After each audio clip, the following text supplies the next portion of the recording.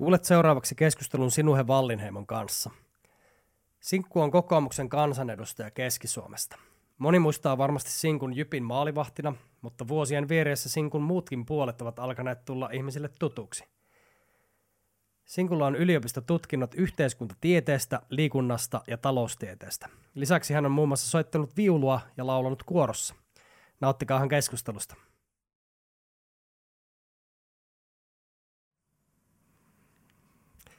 Niin mitä, Sinkku, tapahtui sun autolle? Orpo vei tulit pyörällä. Joo, Orpo vei sen tosiaan. Hänhän oli täällä nyt lauantaina kokoomuksen Keski-Suomen piirin 110-vuotisjuhlissa ja soitti mulle torstai-iltana, että pystyisinkö ajaa puolueauton Helsingistä Jyväskylään ja sanoi, että mä ajoin Jyväskylässä, että en ole tulossa perjantaina takaisin ja sitten siinä pähkittiin vähän, että miten tämä nyt, kun täältä ei oikein juniakaan mene. Sitten mä sanoin, no mitä, jos mulla on yksi ylimääräinen auto pihassa, että se on pojan tommonen Suzuki Swifti, että se olisi periaatteessa vapaana. Ja sitten Petteri, no herranjestas, ilman muuta otetaan siitä auto mukaan. Ja lähti sitten lauantai-iltana 1,2 litrasella Suzuki Swiftillä painaa tuonne Turkuun ja toivottavasti tulee nyt sitten tiistaina vielä eduskuntaan, niin saa auton pois. Katsotaan, minkä näköisenä auto palaa sieltä. Niinpä. Kaikkea 100-vuotisjuhlat teettä. Näin. Olitko sä sitten siinä talouden veturit tapahtumassa, mikä oli myöskin sitten Laajaksessa siinä ennen? Olin joo. Siis tämmöinen seminaarityyppinen tapahtuma, jossa kerättiin varmaan nyt vähän niin kuin kassaa sitten tuleviin vaaleihin. Että olin siellä ja siellä oli Romakkaniemi pitämässä puheenvuoroja. Sitten siellä oli Kelasta oli puheenvuoro ja sitten Orpo piti siellä puheenvuoroa. Että ihan hyvää settiä sekin, että tieto lisää tuskaa. Tieto lisää tuskaa, varsinkin tämmöisinä haasteellisina aikoina, mutta ainahan sitä on jotain töitä poliitikoilla. Mitä mieltä 100V-juhlista? Millä fiiliksellä? Sä oot ollut aika pitkään noissa paikalliskokouksissa ja mä oon nyt tullut ihan tulokkaana mukaan, toi oli oikeastaan ensimmäinen, missä mä olin. No siis mä pidinkin siellä sitten onnittelupuheenvuoroja, lähestyin sitä vähän eri lailla. Mä olen nyt 15 vuotta kokoomustouhussa mukana ja aikoinaan kun pohdin sitä, että lähdenkö politiikkaan vai en, niin kaikki sanoi, että älä lähde, että se on just semmoinen niin kuin tietyllä lailla yhteisö, jossa niin kuin se lähin puukottaa aina syvimmälle. Ja pitkään mietin sitä ja näin jälkeenpäin, kun on monta kertaa palannut asiaan, niin kyllä kokoomuksessa se touhu on ollut aika niin kuin hyvää, että ei ole ollut semmoista niin kuin selkään puukottamista. Ja nyt kun katsoo esimerkiksi, mitä noissa muissa puolueissa on ollut tässä vuosien varrella, niin meitä on semmoinen jäänyt, että ainoa isompi oli ehkä sitten se, että kun Petteri silloin Stubbin haastoi puolueen puheenjohtajakamppailuun ja sekin meni kyllä aika niin kuin hyvin ja siinäkään ei ollut semmoista selkeän puukottamista. Että mä oon ollut kyllä tosi tyytyväinen siitä, että kokoomuksessa on menty kyllä niin kuin loko edellä ja sitten yksilöt on tullut sitten niin kuin toissijaisena, että siinä mielessä on ollut tosi tyytyväinen tähän toimintaan. Jos mä mietin itse näin tulokkaan näkökulmasta, niin 3 sanalla, millä mä tiivistäisin, mikä fiilis mulla itsellä on jäänyt kaikista kokoomuslaisista, siinä olisi käytännönläheinen, pohdiskeleva ja erittäin yhteistyökykyinen. Joo, kyllä yhteistyökyky on ollut mun mielestä varsinkin todella hyvä ja ehkä tuohon listaan vielä se, että kyllä me niinku tosi ratkaisuhakuisia ollaan, että tämä oppositioaika on ollut meille vähän niinku hankalaa siinäkin mielessä, kun me haluttaisiin niinku tietyllä lailla ratkoa niitä ongelmia vähän niinku hallituksenkin edestä, mutta se taas ei ole sitten mahdollista, kun meillä ei sillä lailla valtaa ole, että ei ole ollut niin kuin kauhean helppoa olla siellä oppositiossa, mutta että onhan tässä onneksi kohta vaalit taas ovella. Niinhän ne on. Ainakin tuossa kun Petterin puheenvuoroa kuuntelin siellä 100V-juhlissa, niin siitä tuli tosi paljon se käsitys itselle, että oppositiopolitiikkaa tehdään nimenomaan sillä, että aiheutetaan painetta sinne hallitukselle ja tällä tavalla joko saadaan itselle ne äänet tai sitten yksinkertaisesti pystytään ohjaamaan jonkin verran jopa sitä hallituksen toimintaa, että ne ei pysty niin räikeästi tehdä sitä sun sanomaa vastaan. Kuulostaako sitä loogiselta?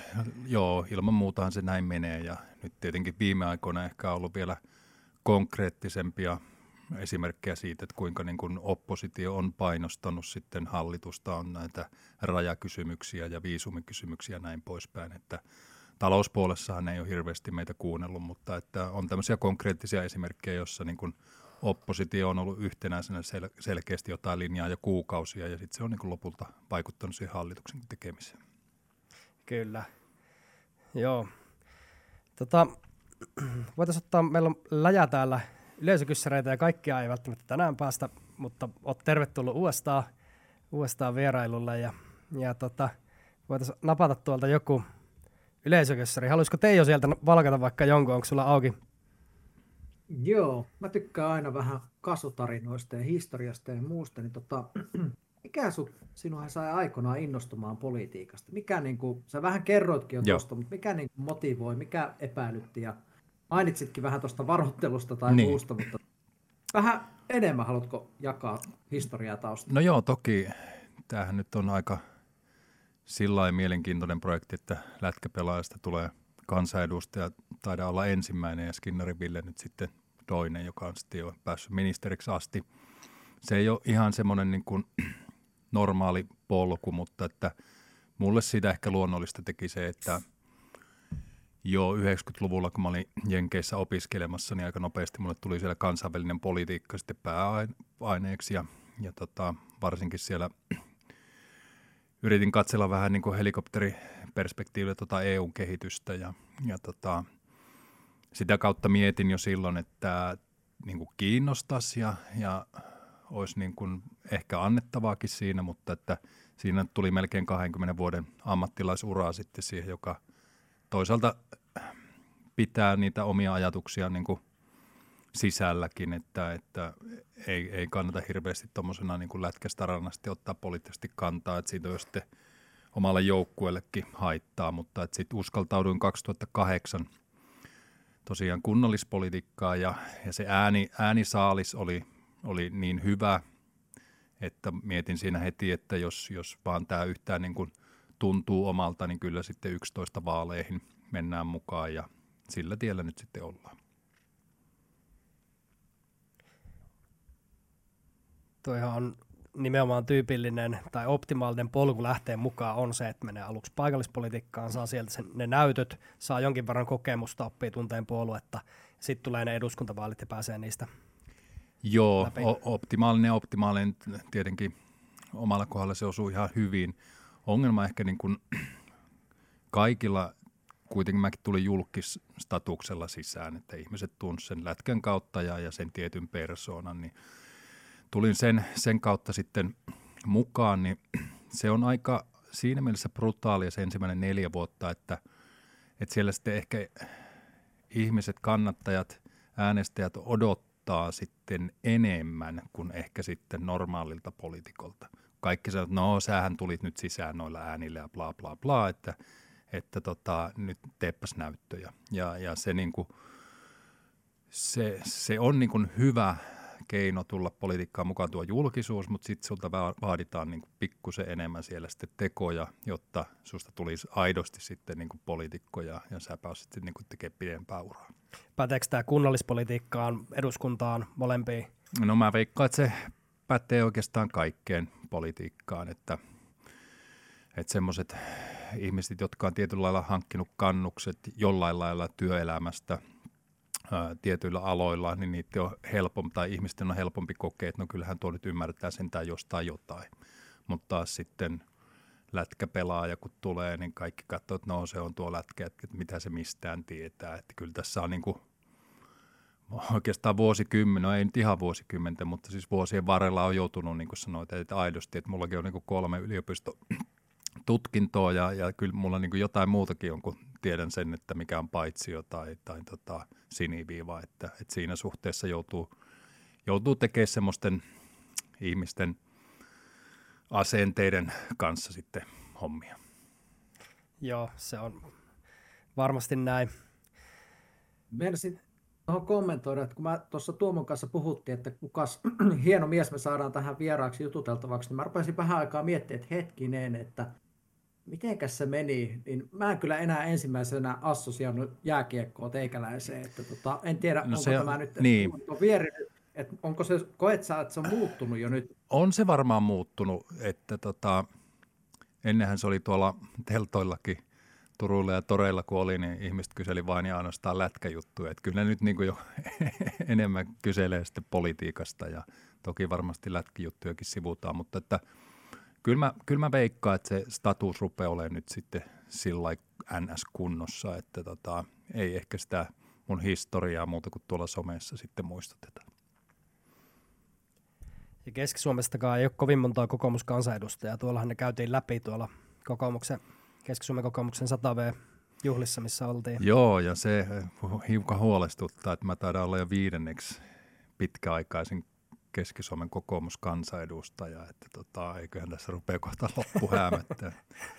Pitikin kysyä, että tuolla itse asiassa kauppakamarin kansanedustajapäivässä silloin sulta kysyttiin, että ootko lähdössä eholle, ja silloin näytit kädellä tälle, että et ollut tehnyt vielä päätöstä, niin onko päätöksiä vielä tapahtunut, onko mitään uutta ilmoitettavaa vielä? No itse asiassa ei ole vielä mitään ilmoitettavaa, että totuuden nimessä mä lupasin jo aikoinaan itselleni, että kun mä 50 täytän, jonka tänä vuonna tein, että mun pitää nyt sitten aidosti miettiä, että mikä on se seuraava juttu, vai onko sitä.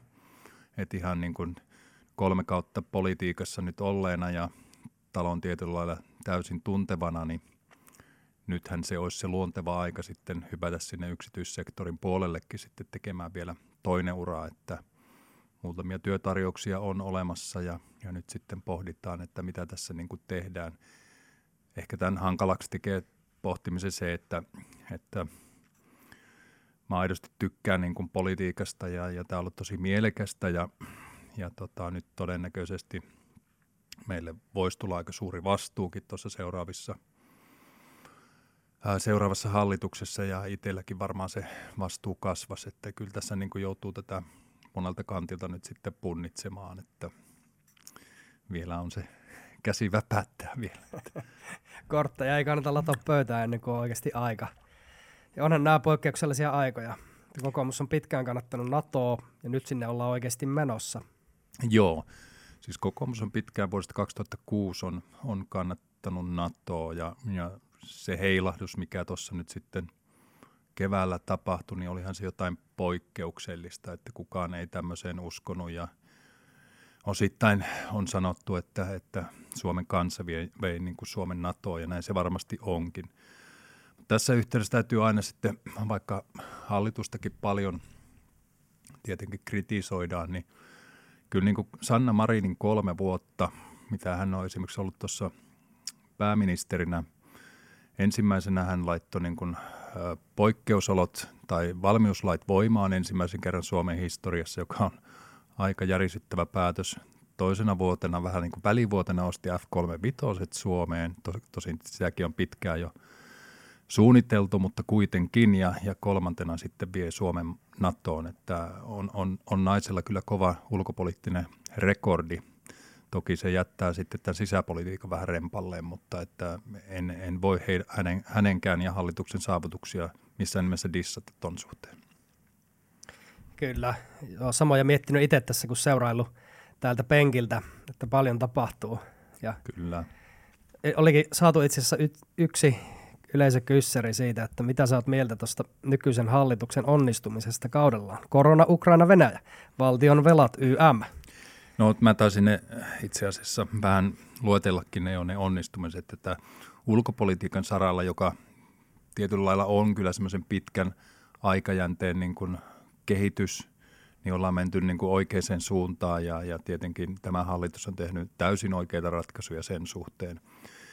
Mutta sitten taas sisäpolitiikassa niin kyllä täytyy hiukan niin kuin antaa siinä mielessä pyyhkeitä, että vaikka niin kuin asiat koronan ja tietyllä lailla taloudenkin suhteen on mennyt ihan hyvin, niin jos otat 50 miljardia lainaa yhdessä hallituskaudessa, ja tähän mennessä Suomen historiassa niin kuin ensimmäisen 100 vuoteen otettiin noin miljardi, eli meillä on noin 100 miljardia oli lainaa, kun tämä hallitus aloitti, ja nyt se niin kuin paisuu 150. Kaikki ymmärtää, että siellä on niin kuin panostettu koronaan, siellä on panostettu turvallisuuteen ja niin edelleen, mutta kuitenkin 1/3 tästä 50 miljardista on niin kuin kaikkeen muuhun kuin sitten koronaan.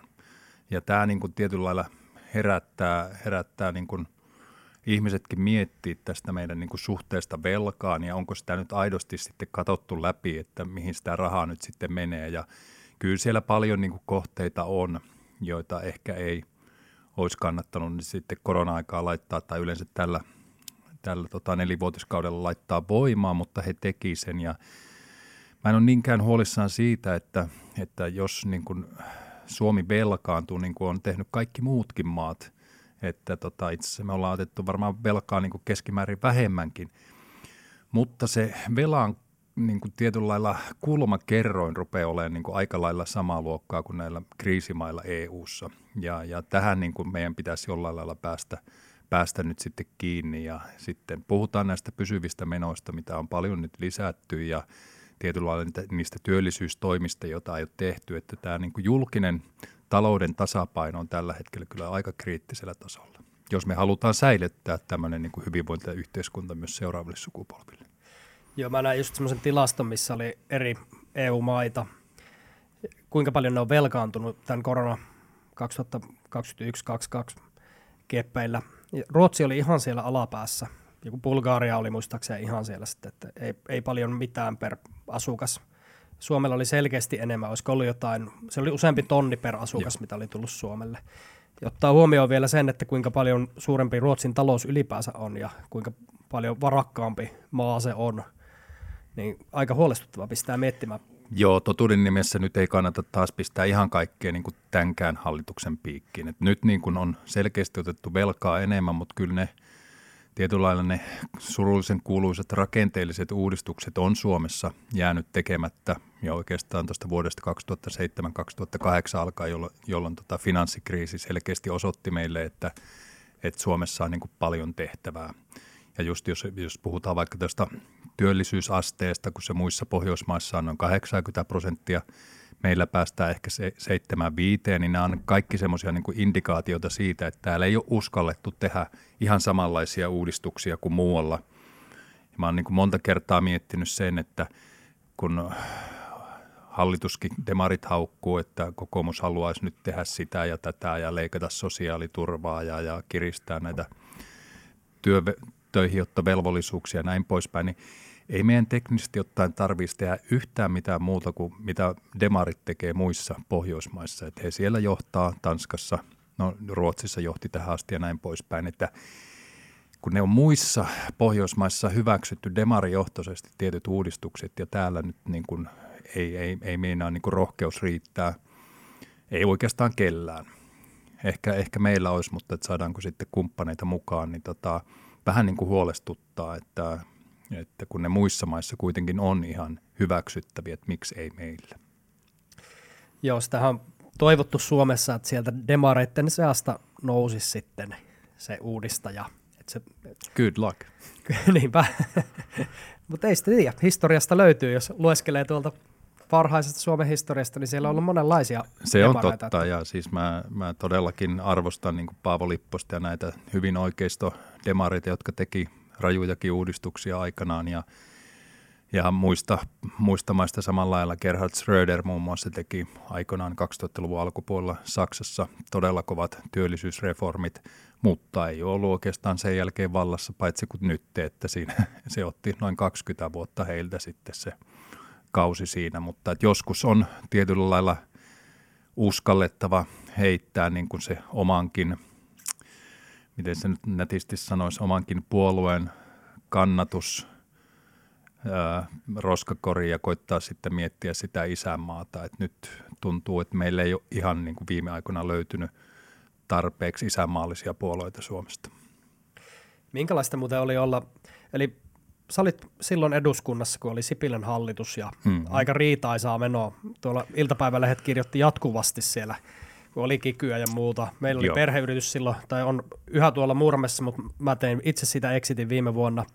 Ja muistan, että sinnekin se tuli aika voimakkaasti keskusteluihin ja porukka poltti päreitä, lähti 3 palkallista päivää, muuttui palkattomiksi.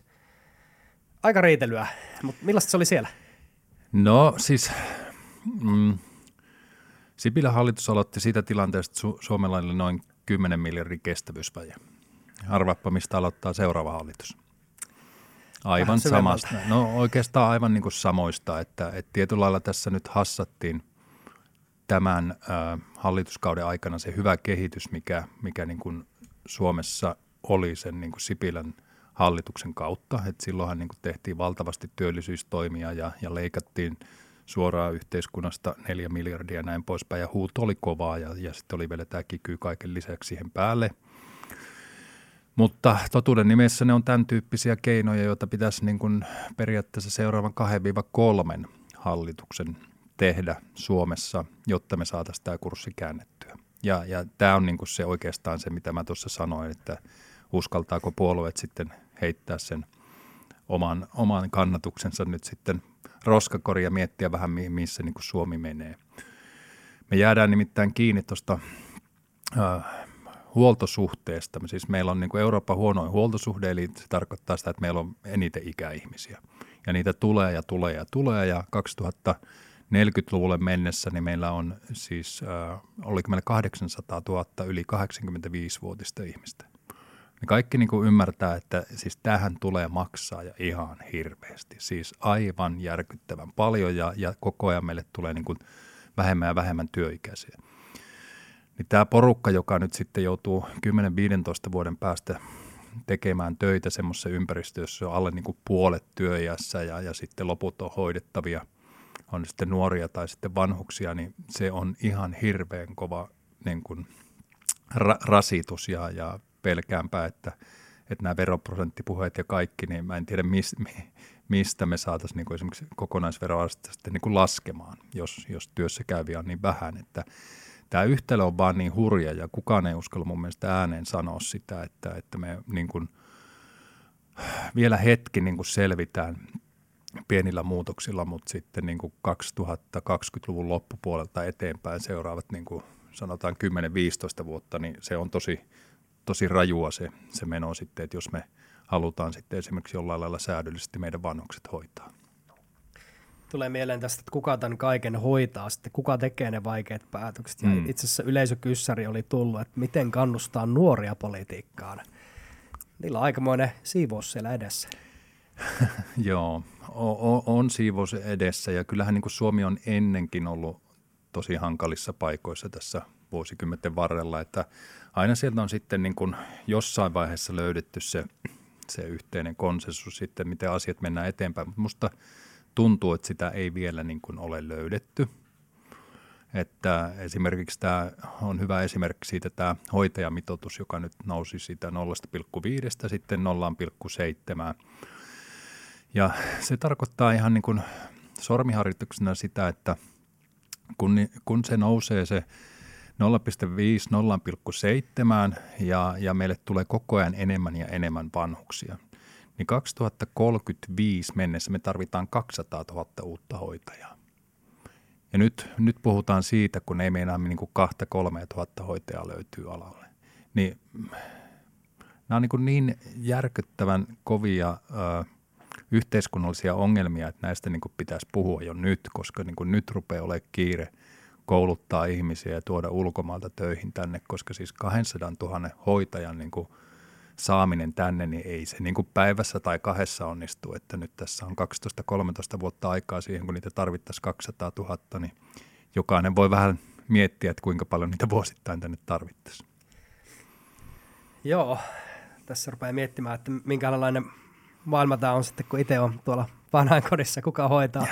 Sama on pohtinut minäkin. Joo, ja mä itse asiassa tuossa miettinyt aina tätä teknologiaa, teknologian kehitysvauhtia ja kiihtyvyyttä, että onko vielä jotain, ollaanko me vähän liian laiskoja myös niin kuin hyödyntämään sitä, mitä tekniikka tarvitsee. Nythän puhutaan paljon niin kuin henkilöistä ja henkilöiden määrästä ja huoltosuhteesta siinä mielessä, mutta niin kuin, tavallaan pitäisikö meidän saada niin kuin valtiotasolla jotenkin boostattua uusimmat jutut osaksi yhteiskuntaa. Että ollaanko me vähän niin kuin takamatkalla verrattuna vaikka naapurivaltioon, vaikka verrattuna Viroon esimerkiksi. Siellä on hirveä vauhti täällä digitalisaatioon. Siellä on ihan hyvä vauhti jo digitalisaation kanssa kyllä. Varmasti me pystyttäisiin tekemään niin kuin ihan Suomessakin sen digitaalisuuden suhteen paljon, Mutta käytännössä ongelma on se, että koko Eurooppahan on tietyllä lailla jäljessä tästä digitaalisesta kehityksestä tällä hetkellä, että katsoo noita alustatalouden yrityksiä, jotka on nyt syntynyt tässä viimeisen 10-15 vuoden aikana maailmaan. 66% niistä on Jenkeissä, 30% Aasiassa, 3 on Euroopassa ja 2 on sitten niin kuin Afrikassa. Et mehän ollaan ihan niin kuin tietyllä lailla kehitysmaa tässä niin kuin digitaalisuuden viemisessä käytäntöön ja sitä kautta niin kuin tuottavuuden lisäämisessä. Et tässä olisi niin kuin paljon tehtävää niin Suomessa kuin niin Euroopassakin ja nyt kun tämä tekoäly tulee niin kuin muuttaa hyvin paljon maailmaa, niin mua hiukan niin kuin ahdistaa se, että jos meillä tämä niin kuin samanlainen kehitys on niin kuin tekoälyn suhteen, mitä se on nyt ollut viimeiset 15 vuotta digitaalisuuden suhteen, niin kyllä jäädään pojat jälkeen ja huolella. Kyllä, tulee mieleen vielä tuo asia, että on niitä töitä, joita ei voi ulkoistaa millekään automaatiolle.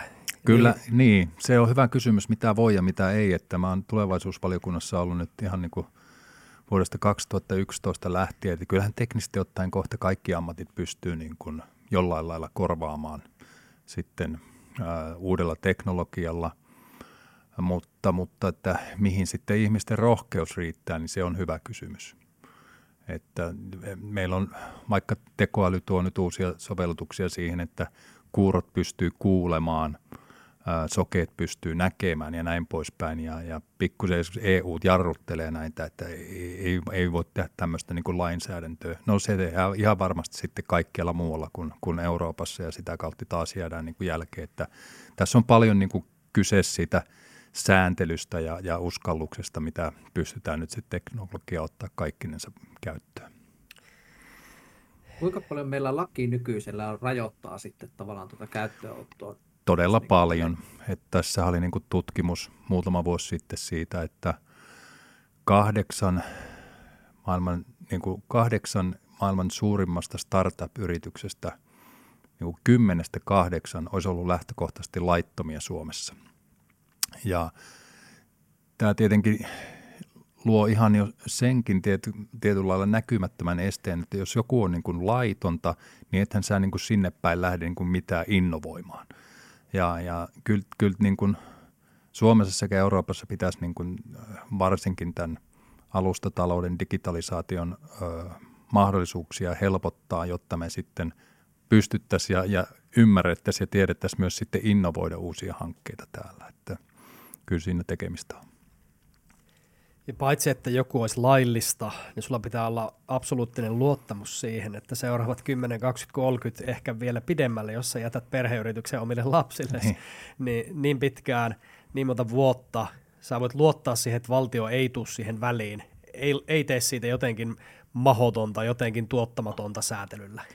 Niin, säätelyllä, verotuksella, kaikella mahdollisella, että kyllähän se niin kuin ennakoitavuus kaikessa on sen niin kuin yrityksen perustamisen ja pitämisen niin kuin A ja O, että mitä parempi verotusympäristö sulla on, mitä niin kuin parempi sääntelyympäristö, mitä ennakoivampi ympäristö kaikkinensa sulla on, niin helpompaa on investoida. Ja jos nyt katsoo noita investointilukuja, mitä Suomessa on, niin viimeisen 10 vuoden aikana taitaa olla 2018 ainoa, milloin ollaan jääty niin kuin positiivisen puolelle siinä, kun tuo biotuotetehdas valmistui Äänekoskelle, että kyllähän senkin pitäisi kertoa, että tämä investointiympäristö Suomessa ei ole kauhean hyvä.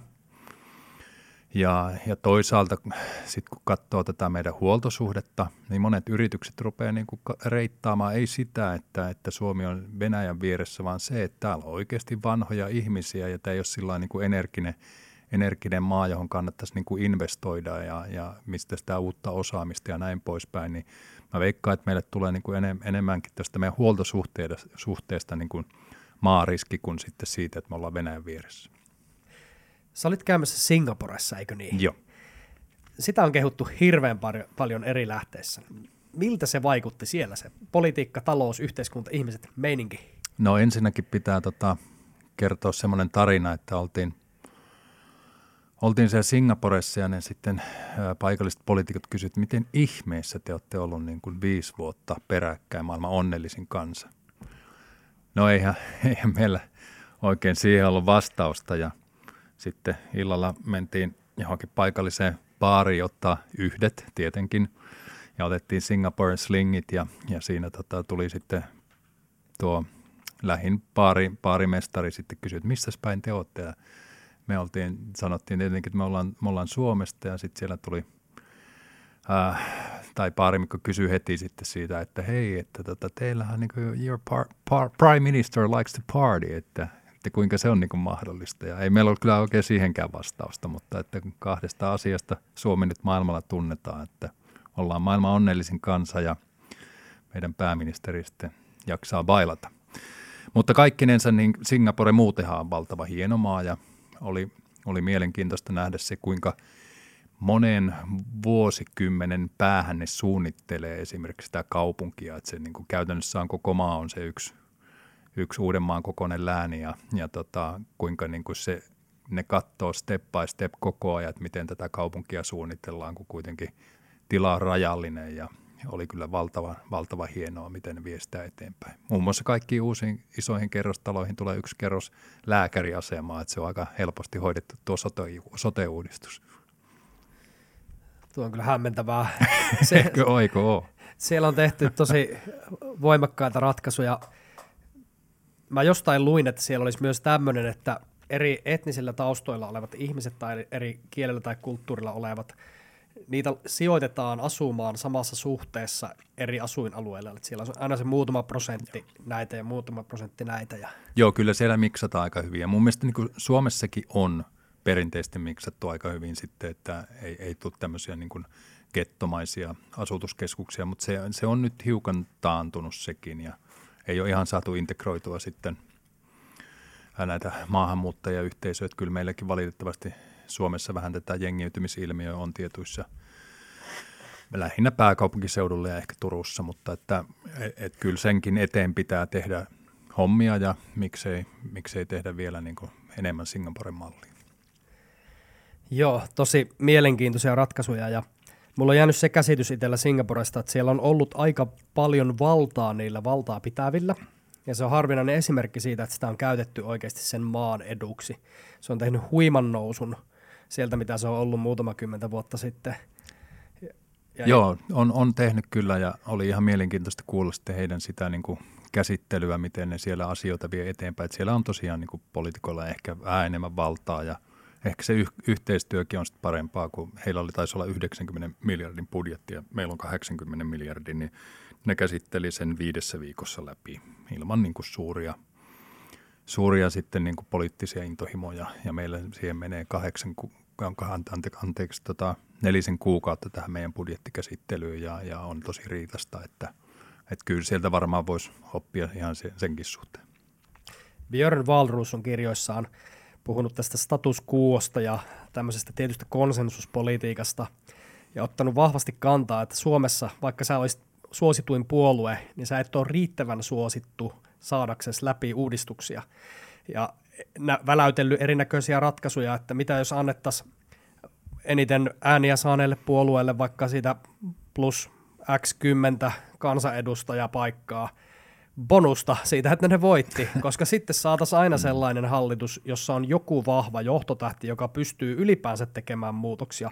Wahlroos otti kantaa, että Suomessa on tosi vaikea saada ylipäänsä minkäänlaisia muutoksia läpi. Joo, tämä on vähän nyt mennyt ehkä tämmöiseen tietyllä lailla vasemmisto-oikeisto-akseliin tämä meidän politiikka ja nythän meillä on niin kuin huomattavan vasemmistolainen hallitus ja he tekee omaa politiikkaansa. Taas viime kaudella me tehtiin aika lailla oikeistolaista politiikkaa sitten, että tässä on tullut vähän tämmöisiä blokkiutumisen piirteitä nyt sitten ja mä en tiedä onko se hyvä vai huono. Ehkä Wahlroos on siinä mielessä oikeassa, että tietyllä lailla niitä suuria reformeja ei saada sitten etenemään siinä mittakaavassa tämmöisellä järjestelmällä, mutta että kyllä se niin kuin esimerkiksi Sipilän hallitus viime kaudella yritti ja tehtiin paljon asioita, joilla niin kuin oikeasti saatiin julkisen talouden niin kuin tasapaino, taittiin jopa 18 maksaa vähän velkoja poiskin, että se niin kuin mahdollista on. Toki nyt tietenkin esimerkiksi keskusta on nyt ollut oli hyvin oikealla viime kaudella, nyt hyvin vasemmalla ja näin poispäin. Että siinä tarvitaan sitten tämmöisiä jonglöörausliikkeitä tietyiltä puolueilta ja se nyt tietenkään ei ole hyvä heidän kannatukselleen. No onhan se sitten muitakin vaihtoehtoja, esimerkiksi vähemmistöhallitusta ei ole koskaan Suomessa kokeiltu, että hypoteettisesti jos miettisit, että siellä on kokoomus ja ehkä joku muu puolue vallassa, niin varmasti tiettyjä reformeja saataisiin paremmin menemään demareiden kanssa ja sitä kautta saataisiin sitten enemmistö taakseen ja sitten ehkä keskustan kanssa tiettyjä juttuja ja näin poispäin. Että kyllä jossain vaiheessa voisi Suomessa kokeilla tämmöistä vähemmistöhallitustakin, että miten se nyt sitten toimisi, jos tosiaan ei olla saatu niitä reformeja nyt aikaiseksi, mitä olisi esimerkiksi viimeisen 15 vuoden aikana tehty. Mielenkiintoista seurata, mihin tämä menee. Otetaanko teidän jo vähän erikoisjuttua tähän väliin ja heitetään noppaa, vaihdetaan vähän vaihetta hetkeksi? Tehdään näin. Sinuhe sullekin, jos et ole tuttu, en tiedä, tiedätkö D20 nopan, näitä käytetään pöytäroolipeleissä yleensä 1-20 luvut. Mulla on täällä ihan random kysymyksiä, 20 kappaletta ja mä oon tätä heitänyt aina noppaa ja ei mitään liian syvälle pureutuvaa, mutta jotain sopivasti tulevaa, vähän yllätyksellisyyttä. Anna tulla vaan. Ja sieltähän tuli 16. Kenet veisit lounaalle, saa olla elävä, kuollut tai kuvitteellinen hahmo, ihan kuka vaan, ja miksi? Kyllä mä ehkä jo Kekkosen veisin. Sillä oli niin hyvin valta hallussa täällä Suomessa silloin ja varmasti tarinoita riittäisi kyllä niin kuin joka puolelle. Että Urho Kaleva Kekkonen olisi mun valinta. Mitä te söisitte siellä lounaalla? En tiedä syötäisikö vai juotaisiko vaan. Jäätävän kova urheilumies myös, kyllä, Kekkonen. Joo, ensin hypättäisiin vähän korkeutta ja sitten pitkä lounas. Otetaan toinen. Ja nämä on siis ihan randomisti täältä. 10 tuli. Mitä sinulta ei koskaan kysytä, mutta haluaisit, että kysytään?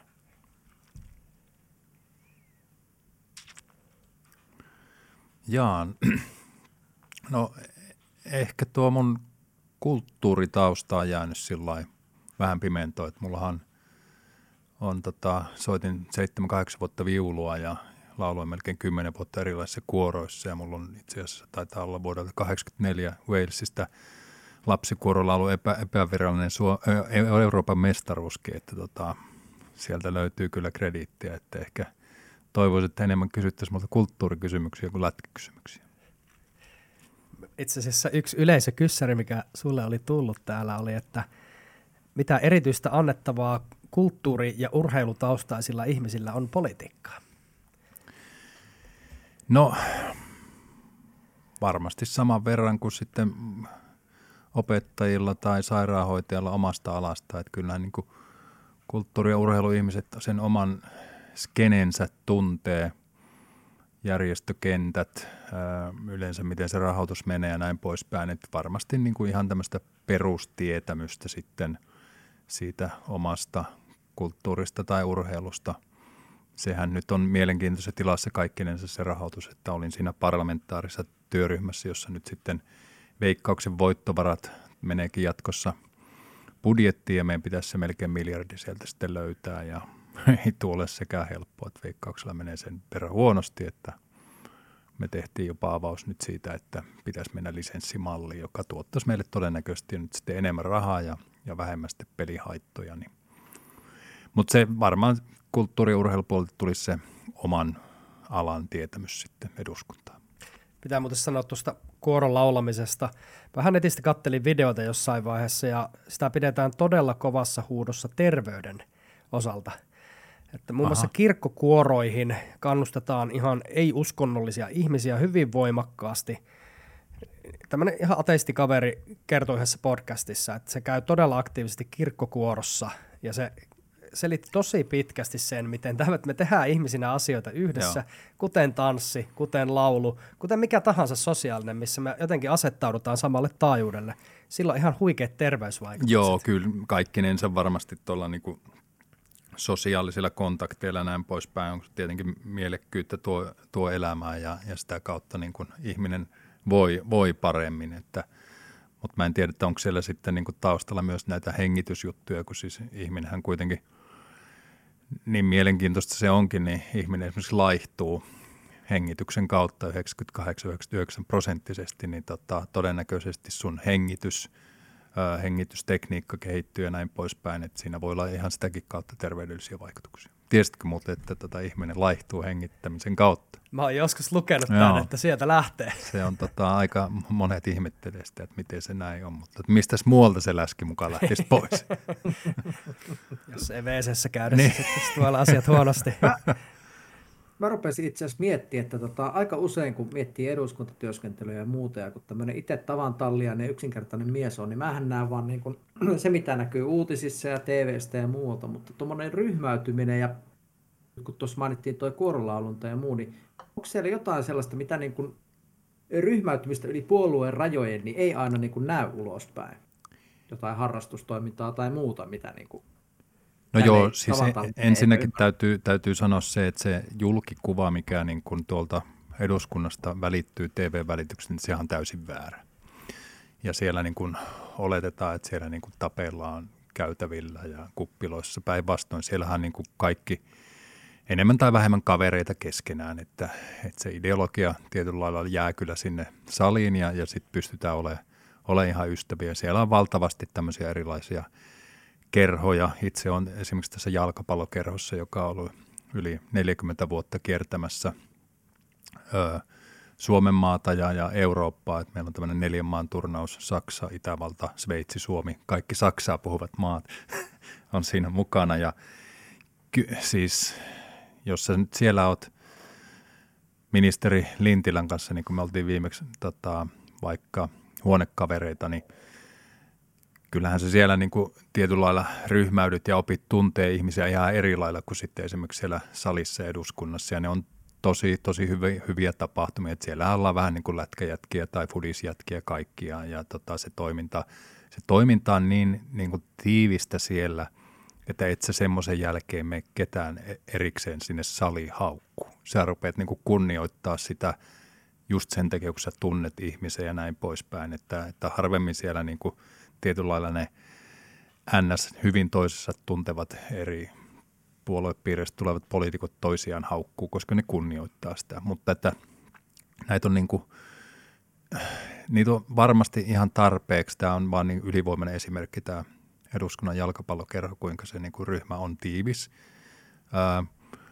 Harmi, että tämä ja tietyllä lailla tämä korona-aika sotki nyt niin kuin tuon eduskunnankin työskentely ihan totaalisesti, että oltiin enemmän tai vähemmän 2 vuotta pois sieltä salista ja kukaan ei niin kuin saanut minkälaisia sosiaalisia kontakteja tuossa sitten toisiinsa oikeastaan. Ja tämä niin kuin on aiheuttanut sen, että enemmän on nyt sitten räiskitty toisiamme somessa ja näin poispäin. Että se on niin kuin vähän jopa huonontanut sitten sitä eduskunnan ilmapiiriä tämä niin kuin korona-aika ja sitä, että ihmiset ei ole kerennyt ryhmiytyä ja tunteet toisia näin poispäin. Että toivottavasti nyt sitten seuraava eduskunta olisi taas ehkä hiukan niin kuin tiiviimpi, mutta että lopettaako sen sitten sen somerätkimisen, niin se on sitten hyvä kysymys, mutta että aina helpompi on rätkiä toista kuin et sitä tunne. Tulee rätkimisestä heti mieleen, että onkohan tulevaisuuden eduskunnassa sitten esports-tiimi, jolla otetaan matsia Saksaa ja Itävaltaa ja Sveitsiä vastaan. Hyvä kysymys. Varmasti jossain vaiheessa tuleekin esports-tiimi. Että kyllä siellä on niin paljon erilaisia tämmöisiä kerhoja, missä sitten edustajat on, niin miksei e-sportskin ole siellä aika nopeasti. Wow. Tästä pitää heittää kyssäriä heti sitten meidän tuleville esports-vieraille. Mitä olit sanomassa, Teijo? Niin, tuosta Twitteri tuli mieleen ekana tuosta somerätkyttämistä muusta, mutta jotenkin tuntuu, että onko suomalainen niin kun, se poliittinen keskustelu nyt vähän niin kuin ulkoistettu tuonne Twitter-alustalle, vai onko se hyvä juttu, onko se huono juttu, pitäisikö se olla enemmän jossain muualla, koska nyt tuntuu, että sieltä niin kuin aina näkee tätä niin kuin sekä niin kuin, jotka istuu eduskunnassa, mutta myös niin kuin muuten puolueen vaikuttajien ulkopuolella. Että Joo, on se mennyt aika hankalaksi ja ehkä siinä niin kuin olisi hyvä, että otettaisiin pieni askel ehkä taaksepäin siitä itseni mukaan lukien. Siitä niin kuin tietyllä lailla sitä räiskimisestä ja siellähän sitä näkyvyyttä vaan haetaan, että mitä kärkkäämpi sä oot, niin sitä enemmän sä todennäköisesti saat klikkauksia. Että tässä on niin kuin vähän myös sitäkin kierrettä, että ihmiset vaan huomaa, että okei, että no, jos mä vielä vähän jyrkemmin ja jos mä vielä vähän, niin ehkä mä saan enemmän klikkauksia. Että tämä nyt on mennyt vähän niin politiikka kuin media yleensä, niin pikkusen tämmöiseksi klikkausmeiningiksi. Tämä oli syy, miksi mä itse tykkään niin paljon nimenomaan podcastista, miksi mä halusin itse tuottaa nimenomaan pitkän formaatin podcastia. On se, että kun tässä jutellaan 1, 2, 3 tuntia, me pystytään mennä oikeasti sinne ajatuksiin, kaikista kiinnostavimpiin ajatuksiin, joita Suomi tarvitsee just nyt, joita me ihmisinä täällä tarvitaan just nyt. Joo, tämä ei ihan 160 merkkiä mahtuisi tämä podcast. Jordan Peterson pohti tätä, että ehkä 160 merkkiä on semmoinen, että siihen ei pysty ehkä rakkaus tai tämmöiset paremmat tunteet tai paremmat arvot tarvis pidemmän formaatin, mutta sä pystyt kuitenkin riidellä 160 merkillä aika hyvin. No se on totta, joo. Pitäisi tehdä vähän pidempiä ehkä tiedotteita ja laittaa niistä kuvaa sitten, niin pystyisi avaamaan tämmöisen A4-senkin yhdessä Twitterissä sitten. Oot sä itse kuinka aktiivinen somessa, mitkä on sun suosikkisomet, mitkä tuntuu luontaiselta ja mihin on ristiriitainen suhde? Oma aika aktiivinen. Mulla on pikkusen vajaa ehkä 40 000 seuraajaa eri somekanavissa, että 20 000 Twitterissä, jossa mä varmaan kuitenkin aktiivisin. Sitten on ihan normi Facebook-sivulla ehkä se 5000 ystävää ja saman verran sitten poliitikkosivuilla ja reilu 5000 sitten Instagramissa, että niissä mä nyt oon aktiivinen. Ehkä se Instagram tuntuu sitten vieraimmalta, että tuntuu, että se on vähän niin kuin enemmän nuorisokanava, mutta että kyllähän tuo meidän pääministerikin tuntuu siellä ihan hyvin tekevä kannattajia, että ehkä en mä nyt niin paljon häntä vanhempi kuitenkaan ole, että varmaan pitäisi siellä olla sitten aktiivisempi, mutta että kaikkinensa, että kun sä katot esimerkiksi nykyään poliitikkojen näitä päivityksiä, niin siellähän on niin kuin jumalattoman kauniit kuvat aina kaikilta jossain tilanteessa, jossa katsotaan ja sitten on se, niin kuin se teksti tietyllä lailla, että mitä siihen sitten halutaan, niin kyllä niin kuin jotenkin tuntuu, että pitääkö niin kuin poliitikkoja oikeasti panostaa niin kuin joka helvetin kuva, minkä ne sinne laittaa sinne Instagramiin tai näin poispäin, että tähän on niin kuin tultu ja en mä tiedä, onko se hyvä kehitys. Hirveän visuaalista. Kyllä. Se aitous on kyllä asia, mitä itse niin kuin, oma henkilökohtainen preferenssi. Että jotenkin tuntuu, en mä tiedä. Olen kiinnittänyt asiaan kyllä myös samalla lailla huomiota. Joo. Et se kaipaan niin aitoutta ihmisiltä myös. Oli poliitikko tai kuka tahansa. Et se on mun mielestä väärin, että jos niin kuin poliitikolla on joku sanoma ja sä vaikka kirjoitat sen auki muutamalla kappaleella ja sitten sä otat itsestäsi niin kuin kuvaa ja siihen kuvan niin kuin ottamiseen ja paikan hakemiseen. Tähän menee niin kuin enemmän aikaa kuin siihen itse niin kuin siihen tekstisisältöön, niin siitä ollaan ehkä pikkusen metsässä. Mitä sä oot oppinut keskisuomalaisista ihmisistä somen kautta tai sitten tuolla kentällä? Onko se viesti sieltä sama? Onko ne samat ihmiset? Sä edustat keskisuomalaisia tuolla Arkadianmäellä.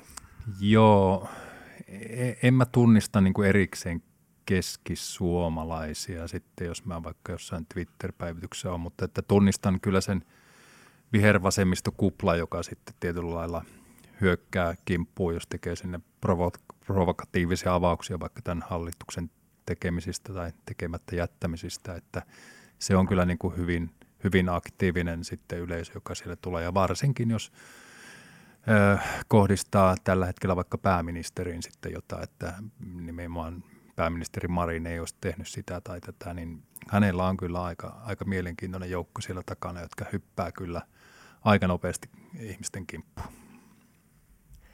Kyllä. Eikä siinä mitään väärää ole, että hienoa, että pääministerillä on tämmöiset joukot, mutta että olen vaan huomannut, että on hyvin aktiivista porukkaa hänen ympärillä. Ideoiden sota somessa, informaatio sodankäyntiä. Meillä oli tämmöinen yleisökyssäri, että kiinnostaisi kuulla jokin opettavainen hauska tarina poliittisen uran alkuvaiheelta tai jokin moka, mistä selvisit. tämä oikeastaan nyt sitten liittyy tuohon mun, täytin 50 tosiaan ja sitten sain puhemieheltä, kutsun tulla hänen huoneeseen ja siellä annetaan tämmöinen 50-vuotis, mä en muista mikä se lahja oli, mutta jonkun lahjan mä sieltä sain ja sitten Matti rupesi niin kuin muistelemaan, että meilläkin on niin kuin menneisyyttä ja olemme tavanneet jo vuonna 2010 ensimmäisen kerran. Ja sitten mä rupesin niitä piruvia, missä niitä, se olikin siellä, oli nimittäin 2010 semmoinen tämmöinen paneeli tai niin kuin kaksintaistelu. Mikael Jungner, joka oli silloin demareiden puoluesihteeri vastaan minä, Ilokivessä. Mökki täys porukkaa ja no siis Mikael niin kuin täysverisenä poliitikkona, minä vielä niin kuin lätkää pelaavana kaverina, niin sehän vei mut niin kuin ihan 6-0 siellä ja vielä yleisökin oli ehkä vähän punertavaa. Niin se oli aika niin kuin röykytystä mua niin kuin kohtaan ja Matti oli silloin niin kuin siinä tämmöisenä niin kuin arvioitsijana tai tämmöistä, niin sitten se vaan sanoi siinä puheessa sitten muutama kuukausi sitten niin, että muistan kun tavattiin 2010, että olit kyllä aika untuvikko ja todellakin minulle ei jäänyt sinusta hyvää kuvaa, että en uskonut sinusta, että tulee kansanedustaja, mutta sen jälkeen olet parantanut juoksuasi. Sieltä tuli aika suorat. Miltä muuten tuntui lähteä? Se tulee mieleen vaan tästä tämä oikeista vasemmista. Thomas Sovella aina sitä puhunut, että vasemmiston on jotenkin luonnostaan helpompi argumentoida. Se kuulostaa houkuttelevalta, se vasemmiston ajatuksen sanoma, miten se saadaan muotoiltua. Miltä se tuntui sitten lähteä ottamaan kantaa nimenomaan tälleen vapaan markkinatalouden puolesta ja sääntelyn vastaisuuden puolesta? Joo, siis ensinnäkin täytyy sanoa, että silloin kun pohdin, että lähdenkö politiikkaan mukaan, niin se ei ollut yhtään selvää, että onko se nimenomaan niin kuin kokoomus. Että kyllä mua niin kuin kyseli kaikki puolueet ja lähtökohtaisesti kaikissa puolueissa on jotain hyvää. Että se täytyy aina niin kuin muistaa, että kaikki ne jostain syystä on perustettu. Ja sitten kun päädyin kokoomukseen, niin oikeastaan ihan yksi, niin kuin tässä jo aluksi sanoinkin, niin se niin kuin tietyllä lailla se joukkuehenki ja se selkeän puukuttaminen on ollut tosi vähäistä täällä, että siellä on ollut niin kuin hyvä olla mukana.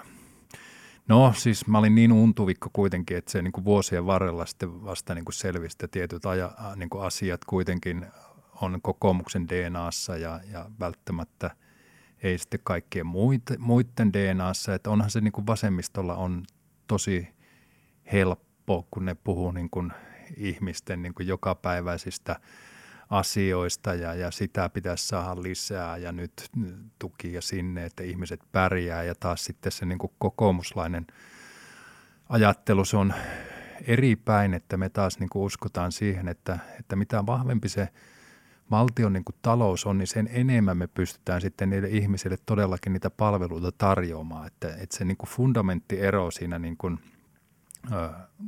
ideologiassa on se, että demarit niin kuin antaisi ihmisille tästä tänään, tässä ja nyt kaikki ja sitten katsotaan, että löytyykö siihen niin kuin rahaa. Ja me taas niin kuin katsottaisiin mieluummin sillä lailla, että hei, että katsotaan, että niin kuin talous on kunnossa, niin sitten voidaan ruveta niin kuin laittaa rahaa.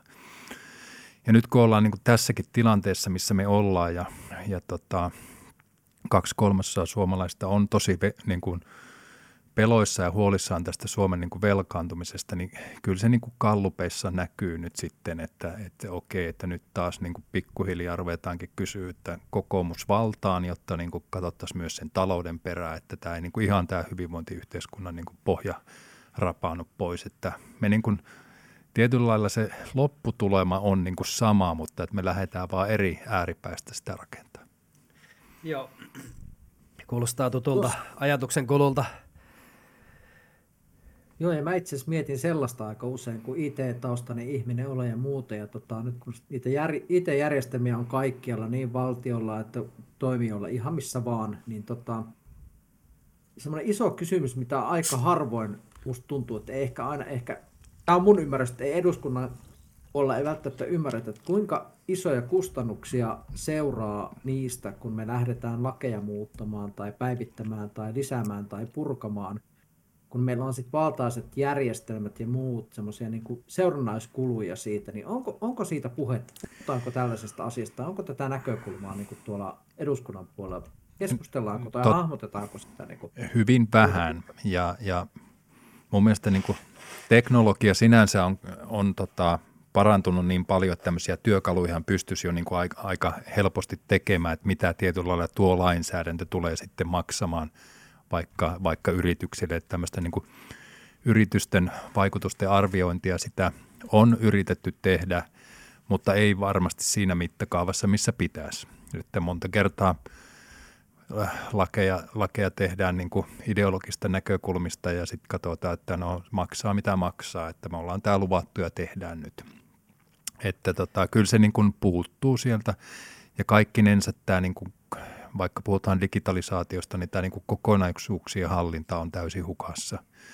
Ihan senkin takia sanon näin, koska tämä niin kuin sote-uudistus, jota nyt tässä 20 vuotta mietittiin, niin tämähän olisi pitänyt tehdä niin kuin yhden vain ja ainoastaan niin kuin digitaalisen alustan päälle. Ja nyt meillä on niin kuin kymmeniä, ellei satoja, ja jokainen maksaa niin kuin hirveästi, plus sitten ne ei keskustele niin kuin keskenään. Että kyllä tässä niin kuin valtavasti on tehty matkan varrella virheitä ja varmasti tullaan niin kuin tekemäänkin, mutta että semmoinen niin kuin tietty kokonaisarvio siitä, että mitä niin kuin aidosti mikäkin maksaa, niin se on puutteellista monessakin suhteessa, vaikka nyt tässä niin kuin uudessa sote-uudistuksesta me ei tule kukaan tietää, mitä se maksaa, ja todennäköisesti se maksaa aivan järkyttävän paljon. 10 miljardia ainakin niin kuin tulee tiltään vielä. Ja hurjaa nämä suot, mihin valtio voi mennä. Aina kun mä kuulen sanan lupaus, oli se sitten eläkelupaus tai mikä vaan lupaus, minkä valtio antaa, niin mulla nousee karvat pystyyn. Mä tiedän sen, että tuossa ei kysytä sitä, että mikä on se hinta. Thomas Sowell nimenomaan aina puhuu tästä, että oikeistona kun sä argumentoit vasemmistoa vastaan, 3 juttua. Pitäisi kysyä, että millä hinnalla, mihin verrattuna ja millä perusteella. Jos joku näistä unohdetaan, niin voidaan lähteä ajamaan vaikka minkäkinlaista politiikkaa. Ja näin usein sitten vasemmiston taholta tehdään. Unohdetaan, että kelle tai... Joo.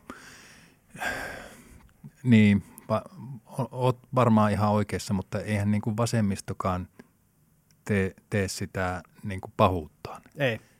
Et se täytyy ymmärtää, että kyllähän meillä niin kuin sama päämäärä on siihen, että ihmiset Suomessa vois hyvin ja palveluita olisi tarjolla ja yritykset pystyisi niin kuin täällä toimimaan ja näin poispäin, mutta että se aina sitten tietyllä lailla hautautuu tähän niin kuin ideologisiin lupauksiin ja sitä kautta tämä menee aika velliksi tämä touhu, mutta että kyllä meillä niin kuin sama päämäärä on, mutta ne keinot on vaan niin pirun eri tällä hetkellä.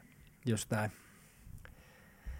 Onko se ongelma semmoinen vähän niin kuin, että politiikka, jota tehdään, ei ole riittävän laadukasta tai se on semmoista niin kuin, no niin kuin sanoit, ideologia, että millaista se olisi niin kuin laadukkaampi politiikka ehkä niin kuin tässä mielessä? Se on hyvä kysymys, koska esimerkiksi jos sä menet Li Anderssonin kanssa juttelemaan, joka on valtavan niin kuin fiksu nainen, mutta kun hänen niin kuin se ideologinen lähestyminen asioihin on niin valtava erilainen kuin esimerkiksi sitten kokoomuslaisilla, niin se yksissään jo niin kuin tekee, kun niiden niin kuin tietyllä lailla todellisuus on eri kuin meidän todellisuus, niin näiden niin kuin yhdistäminen se on tosi hankalaa. Siis todella hankalaa, kun sä tietyllä lailla uskot johonkin asiaan ja toiset uskoo toiseen, niin miten sä pystyt siitä niin kuin heidän maailmankuvastaan ja sitten sen toisen blokin maailmankuvastaan, niin millä lailla mitään järkevää niin kuin sitten saada aikaiseksi. Tämä on niin kuin tosi hankalaa, että meidän pitäisi niin kuin vähän niin kuin peruuttaa niistä meidän ideologista lähtökohdistakin taaksepäin, ja mä en tiedä, miten se niin kuin tehdään. Että sä vois sanoa Li Anderssonille vaikka, että sä oot väärässä, kun nainen uskoo siihen juttuunsa ja moni suomalainen uskoo siihen, niin se on tosi hankalaa. Enkä minäkään tiedä, onko minä oikeassa. kai se on siellä jossain kultainen keskitie jossain välissä, mikä on oikeasti totta. Joo, noihin törmää usein, kun tulee näitä keskusteluja oikeisto-vasemmisto väittelyitä, niin jatkaa sitä keskustelua vaan ja tulee niitä koukkuja koukun perään ja lopulta aina päästään siihen, että ne pohjauskomukset, pohja-arvot on erilaiset. Yksi tosi iso tällainen on omistamisen oikeus. Mä oon perheyrittäjä itse taustaltani. Siinä pääsi huomaamaan sen, mikä merkitys on sillä, että sulla on se mahdollisuus yksityisomaisuuteen perheesi kanssa kerryttää palvelemalla muita sitä omaisuutta. Mutta tämä esimerkiksi laitetaan aika monen muun arvon tai oikeuden alle tyypillisesti Suomessa. Ja musta tuntuu, että esimerkiksi työtä arvostetaan enemmän kuin omistamisen oikeutta yksityishenkilönä. Se on varmaan just näin, että sitä on helpompi tietyllä lailla arvottaa sitä työn tekemistä kuin sitten niin kuin ihan vaan omistamista, ja omistamistakin voi olla montaa erilaista. Mutta nyt katkesi vähän ajatus, mutta että se tietty iso ero niin kuin vasemmisto ja oikeiston kanssa on se, että vasemmisto olettaa, että mitä enemmän me niin kuin kerätään valtiolle rahaa, niin kyllä niin kuin valtio osaa sen sitten niin kuin kansalaisten kohdalla jakaa niin kuin oikein sitten. Ja me taas niin kuin koetaan, että mitä vähemmän tietenkin niin kuin valtio olisi mukana ja kansalaiset saisi itse päättää sitten, mihin he haluaa niitä rahoja käyttää, niin tämä on se varmaan se niin kuin pohjadilemma siellä, että heille varmaan kävisi, no en usko, että heillekään kävisi se, että 100% otettaisiin kaikilta ansiotuloveroa ja sitten valtio osaisi sen laittaa sitten, mutta että heille varmasti kävisi niin kuin paljon korkeampikin veroprosentti kaikkinensa ja heidän olettamaan se, että kyllä valtio tietää, miten ihmiset haluaa rahojaan käyttää ja meillä on vähän erilainen lähtökohta sitten siinä. Kokoomuskin on keskusta-oikeistolainen puolue ja hyvin sosiaalidemokraattinen, jos katsotaan ihan puhtaasti objektiivisesti. Et kuinka iso tämä Suomessa loppujen lopuksi on tämä kentän ero vasemmisto-oikeisto? Valitettavan pieni. Että kyllähän me niin kuin totuudenmukaisessa, en ole ihan varma, mutta että mä veikkaisin, että me ollaan enemmän vasemmalla kuin esimerkiksi demarit Ruotsissa. Ja ei se niin kuin ihan niin kuin näin pitäisi olla. Mä en ole ihan, siis jonkun pitäisi tätä niin kuin tutkia, mutta että kyllähän niin kuin oikeisto saisi olla Suomessa enemmän oikeilla.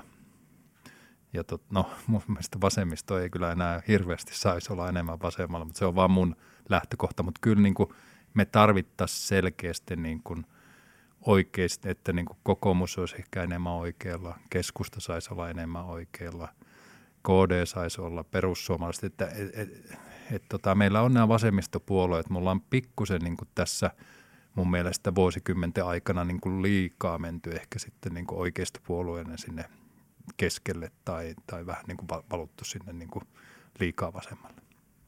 Kävin tuossa lueskelemassa kokoomuksen Wikipedia-artikkelia ja siellä kuvattiin juurikin näillä sanoilla sitä.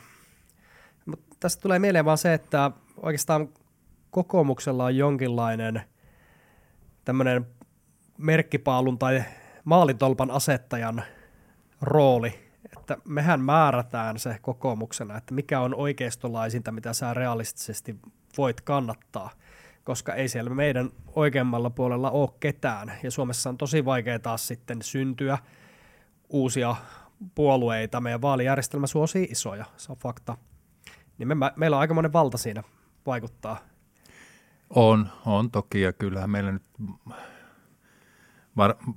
tai me tiedetään niin kuin ne keinot, millä niin kuin Suomi saataisiin kääntymään nyt sitten ensi kaudellakin. Sitten, ja ne olisi hyvin oikeistolaisia toimia, mutta että siihen niin kuin kaverit pitäisi saada mukaan, että kaipa se nyt niin kuin kaikki riippuu siitä, että miten niin kuin suuri esimerkiksi, jos nyt hypoteettisesti mietitään, että kokoomus olisi seuraava päähallituspuolue, että kuinka paljon siellä on niitä edustajia ja ketä kumppaneita siihen, että sehän siitä rakenteesta riippuu, kuinka niin kuin oikeistolaista politiikkaa voidaan tehdä. Ja kyllä me nyt niin kuin kokoomuksessa ollaan mun mielestä tekemässä ihan niin kuin merkittäviäkin asioita, jotka niin kuin ehkä on sitten niin kuin oikeistolaisempaa politiikkaa kuin hetkeen. itse vedän tämmöistä niin kuin meidän niin kuin kilpailullisuusohjelmaa, jossa tarkastellaan näitä esimerkiksi monopoleja ja monopolin kaltaisia aloja, ja kyllä me siellä niin kuin aika reippaasti haluttaisiin uudistusta. Että kyllä tämä niin kuin tietyllä lailla, että se, että me niin kuin enemmän tai vähemmän vaikka monopolit Suomesta jollain aikamääreillä hävitettäisiin, niin kyllähän se on niin kuin aika oikeisto liberaalia touhua sitten. Kyllä on. Kovaa kamaa. Otetaanko kevennystä väliin? Pistääkö taikuri nopan pyörimään ja katsotaan mitä tapahtuu. Luovuusmoodi päälle. Joo. No niin, miten saat flow-tilaasi? Mitä teet silloin, kun ei vaan lähde? Tämä varmaan käy poliitikollekin. Siis ei mulla kyllä flow-tilaa politiikassa koskaan ollut, että tässä mennään aika lailla niin kuin normaalisti lätkässä tai huippu-urheilussa se oli erilainen tietenkin prosessi, että siihen tehtiin valtavasti töitä, että päästiin niin kuin flow-tilaan, että siinä koitetaan tehdä semmoisia tiettyjä rytmillisesti samanlaisia asioita, että aistit herää, että niin kuin kuulo ja haju ja maku ja kaikki aistit on sillä hereillä, että ne tietää, että nyt kohta niin kuin peli alkaa ja voidaan niin kuin tavoitella sitä flow-tilaa, mutta että en mä tiedä, en mä sitä niin kuin politiikassa tavoitellutkaan, että tämä on politiikka. Pikkasen ummehtuneempaa kuin huippu-urheilu ja se on ihan ok niin. Joo, no siis samoja lainalaisuuksia tai ominaisuuksia sä tarvitset politiikassa, mitä sulla lähtökohtaisesti pitää olla myös huippu-urheilijana. Paineensietokyky muun muassa ensimmäisenä tulee mieleen, että mua ei ole, niin kuin kaikki sanoo, että tämä on niin jotenkin paineistettu ammatti ja näin poispäin, niin mullehan tämä on ollut niin kuin ihan lastenleikkiä ton niin kuin edellisen uran jälkeen, että siellä nyt aidosti joutui päivittäin keltaiseen lehdistöön ja välillä sait sankaria ja välillä niin kuin huonoja. Ja muistan aina sen otsikon Ruotsista, kun olin siellä pelaamassa. Olisiko se ollut Expressen tai Aftonbladet, mutta kuitenkin varmaan 10 miljoonaa kopiota siitä nyt päivittäin sitten on. Ja siellä oli pääuutinen, se mikä siellä nyt on kaikkien kauppojen se etusivu, että Elitserien häpeäpilkku Sinuhe Wallinheimo, niin ei se nyt ihan sitten tunnu, jos keskisuomalainen mua joskus täällä haukkuu tai mikään muu lehti, niin ei pääse niihin sfääreihin. Joo, mua itseä kiinnostaa tosi paljon politiikka ja poliittinen vaikuttaminen. Se lähestymistapa, minkä mä oon ottanut nyt, kun tässä on ihan alussa tulossa mukaan 2 vaalit takana ja tämä nyt podi varmasti isoimpana tämmöisenä panostuksena, missä pyrin tuomaan ihmisille jonkinlaista keskustelufoorumia. Niin mun ehdoton logiikka tässä on se, että mä pysyn kaukana semmoisista voimakkaista, raflavimmista, just niistä päivän polttavimmista aiheista, missä mä ehkä sanoisin jotain tosi hölmöä todennäköisemmin. Ja otan askeleen pari taaksepäin, varan vähän enemmän aikaa, puhun sitten sen aiheen ympäriltäkin ja ehkä niistä isoista jutuista sieltä taustalta. Miltä sulle kuulostaa? Onko siellä puolueessa tilaa tämmöiselle tyypille vai onko siellä pistettävä kypärä päähän ja mentävä antaa turpaa sinne oikeasti? No varmasti kaikille eri niin kuin ajatuksille ja tulokulmille politiikkaa on niin kuin tarvetta. Jotkut tekee sen vähän julkisemmin ja kärkkäämmin ja jotkut toiset sitten ei. Että en mä niin kuin näe, että on vain ja ainoastaan niin kuin yksi tapa, että pitää olla otsikoissa päivittää, että kunhan vaan nimi on kirjoitettu oikein, niin ei sekään niin kuin toimi. Jollekin se voi toimia, mutta ei varmasti kaikille. Ja mä toivonkin, että ihmisiä tulee niin erilaisilta aloilta jatkossakin politiikkaa ja erilaisilla niin kuin tulokulmilla. Ja mun mielestä rakentavuus ainakin niin kuin meidän puolueessa on tosi tärkeää ja kantanut vuosikymmeniä, että sulla on ihan hyvä tyyli. Heitäpäs Teijo vähän lisää noppia. Tästä päästiin hyvin maailmoihin. Joo. No niin, mä joudun pyöristämään 11. Mikä väri kuvaisi uraasi parhaiten ja miksi?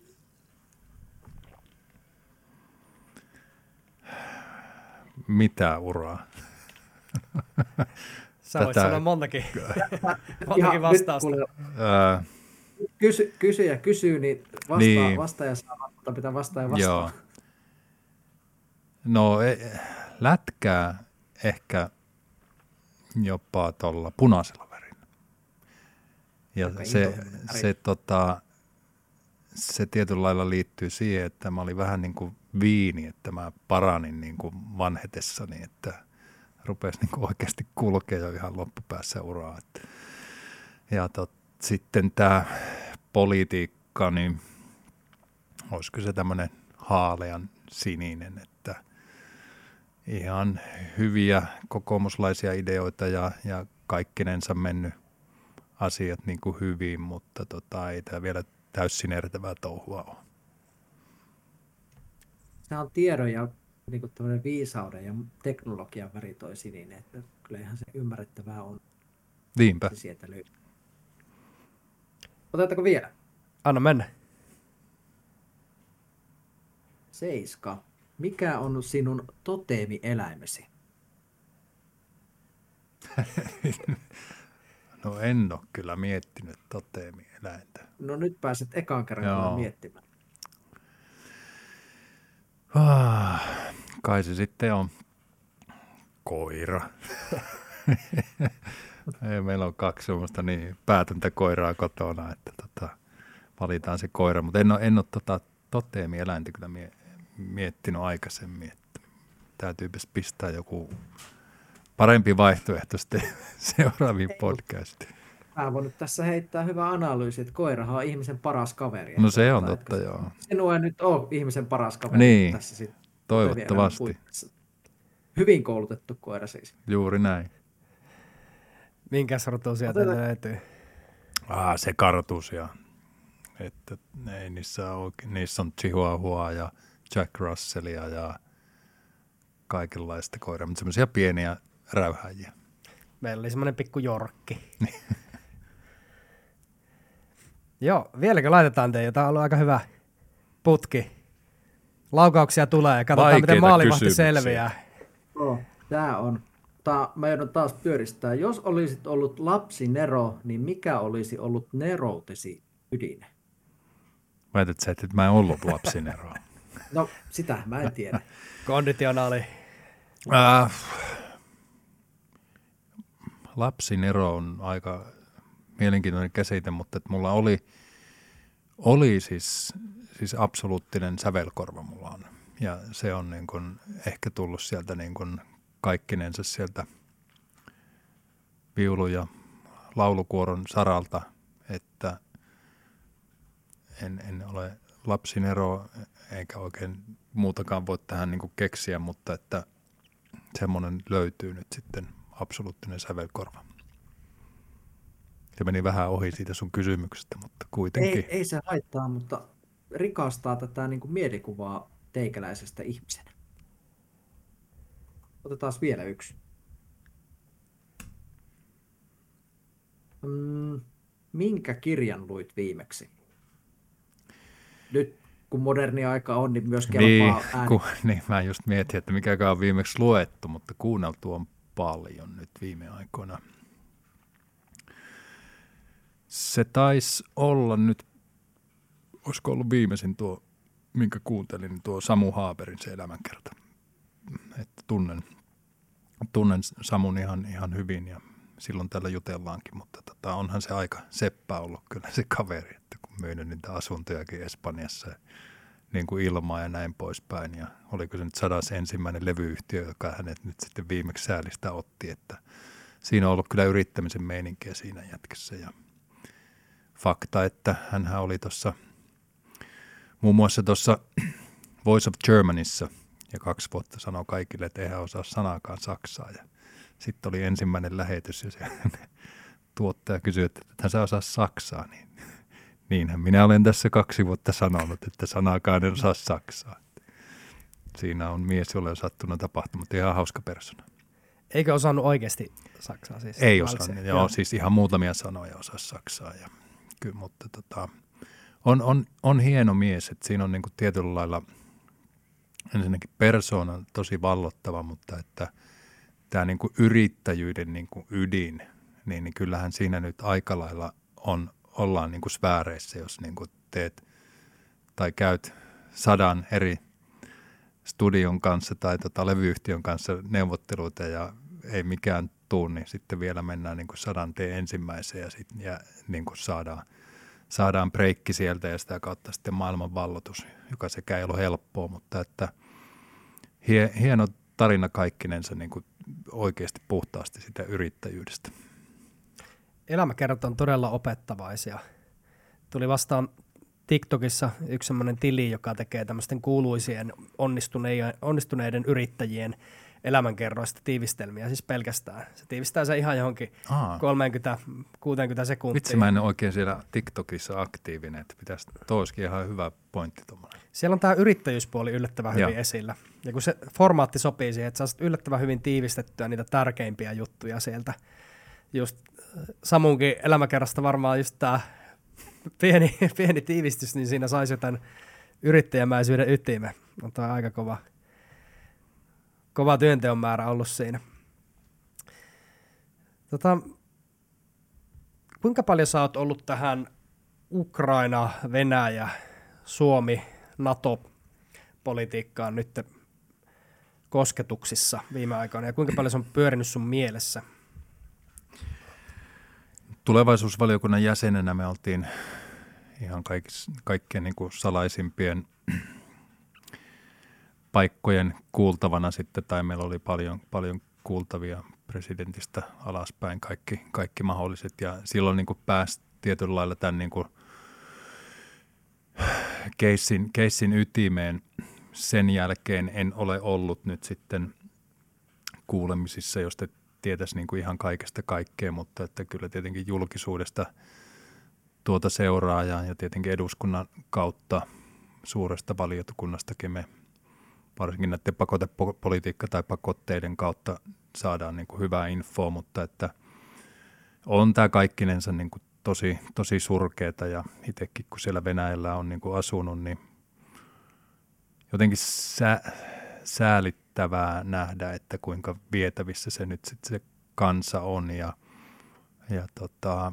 kun niitä ei oikeasti niin kuin sitten kiinnosta ihmisiä, että jos nyt Putin sieltä jotain lateilee, niin ihmiset vaan niin kuin kohottaa olkapäitä, että no se puhuu mitä puhuu, että ei tämä vaikuta niin kuin mun arkeen, vaikka nyt sota on käynnissä.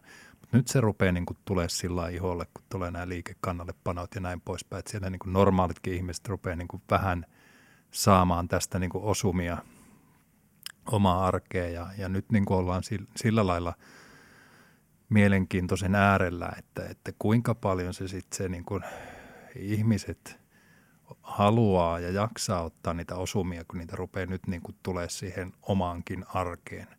Tietenkin tämä pakotteet kaikkinensa on varmaan sitä elintasoa tiputtanut, mutta senkin ne niin kuin vielä venäläiset niin kuin DNA:nsa kautta kestää. Mutta nyt se, että kun sieltä rupeaa lähteä veljeä tai appea tai mitä tahansa niin kuin rintamalle, niin se voi olla, että ne ei niin kuin ehkä kauaa sitä jaksa.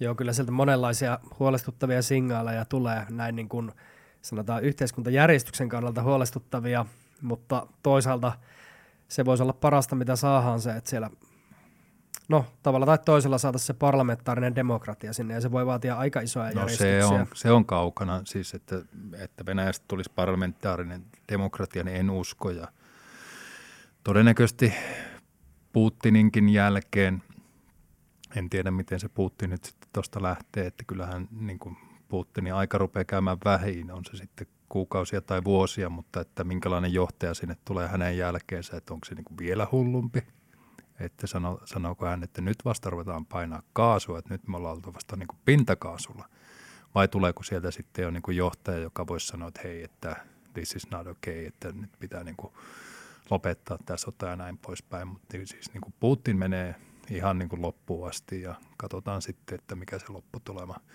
hänen kohdaltaan on, mutta että ei tule perääntyä. Mulle on luonut toivoa tämmöiset hahmot kuin vaikka Kasparov, joka oli Nordic Business Forumissa, teki aikamoisen sakki yllätyksen siellä, että tulikin yllätyspuhujana lavalla ja Hän oli myöskin siellä sivulavalla Mika Aaltolan kanssa. Mä onnistuin saamaan yleisökysymyksen heille läpi sinne, että mitä 90-luvulla meni pieleen ja miten länsi voi auttaa Venäjää uudestaan paremmin, jos tulee valtion vallan vaihto siellä nyt. Se oli mielenkiintoinen vastaus, että se keskittyi siihen, että 90-luvulla, kun oli Jeltsin vallassa, käytti sit siellä voimakeinoja saadakseen omaa suosiota siellä kasvatettua. Niin siinä oli nähtävissä semmoisia, että nyt ollaan menossa väärälle polulle. Tämä oli niin kuin Kasparovin oma havainto. Ja se sanoi semmoisen jutun, minkä mä oon muualtakin uutisista nyt lukenut, että sinänsä edes Putin ei ole tämä niin kuin juurisyy, vaan kaiken juurisyy on se niin sanottu imperial virus. Mm-hmm. Eli tämmöinen imperialistinen virus, käytännössä ajatuksellinen tauti, joka siellä on levinnyt, ja siinä on mukana sitten kansakin liikaa. On, joo, ja näin se on, että heillä on tietynlailla DNAssa tämä virus. Ongelma ehkä tässä Kasparovissa ja Navalnissa ja näissä on, että siellä niin kuin hyväksytään Venäjällä valhe. Ja mitä niin kuin isompi valhe on, niin ehkä jopa niin kuin parempi. Että porukka on niin kuin wow, että nyt tuli niin kuin kaikkia oikein valhe. Ja se on niin kuin hyvä asia. Esimerkiksi ne puhuu tämmöistä niin kuin taktisesta valheesta. Ja tämähän on niin kuin tietyllä lailla tämä koko Ukrainan keissi on tämmöistä taktista valhetta. Ja mä en niin kuin koskaan oikein ymmärtänyt, miten se niin kuin on hienoa tai hyvä asia se, että niin kuin se, joka valehtelee eniten, niin onkin se niin kuin kovin tyyppi. Tämä ei niin kuin auennut mulle niin kuin koskaan. Että lähtökohtaisesti se pitäisi olla just toisinpäin, mutta siellä on tämmöinen niin kuin tietyllä lailla taktisen valheen maailma. Ja ihmisethän, jos mä kenen tahansa kanssa juttelee kahvipöytään, niin kyllähän tietää, mikä niin kuin Ukrainassa on menossa, mutta että kun se on niin kuin valjastettu niin suurella valheella, niin antaa mennä vaan. Aivan niin kuin omituista, että tämä niin kuin heidän lähestyminen tämä. Nyt tämä iso kysymys, että no päätöksiä on jo tehty. Tuolla on pistetty rajoja kiinni. Mutta jos mä mietin Kuka on pistänyt rajat kiinni? No, EU-maat, Suomessakin on laitettu jo turistiviisumeihin vähän stoppiin. Mutta tämä iso kysymys, että mikä on oikein tehdä, kun sieltä rupeaa tulemaan näitä rajan ylittäjiä. Mä rupesin miettimään tätä ihan puhtaasti niin kuin taloudellis-matemaattiselta kannalta. Että okei, sulla on tuolla veronmaksajia Venäjällä. Mitä jos me saadaan veronmaksajia sieltä tänne EUn puolelle? Mitä enemmän niitä tulee, sitä vähemmän Putinilla on verorahaa siellä käytettävissä. Mutta kun se saa sitä kaasua sieltä myytyä kuitenkin, niin eihän se tarvi niitä IT-alan ammattilaisia sinänsä. Se jonkin verran vähentää sen verotuloja, mutta mikä on sun henkilökohtainen näkemys tähän, että kuinka paljon on hyötyä siitä, että nämä ihmiset saadaan pidettyä siellä Venäjän puolella, jotta he siellä mahdollisesti sitten järisyttävät asioita siellä, vai tulisiko ottaa sieltä tänne ihan puhtaasti jo taloudellisessa mielessä tukemaan ennemmin meidän puolustuspolitiikkaa rahoillaan?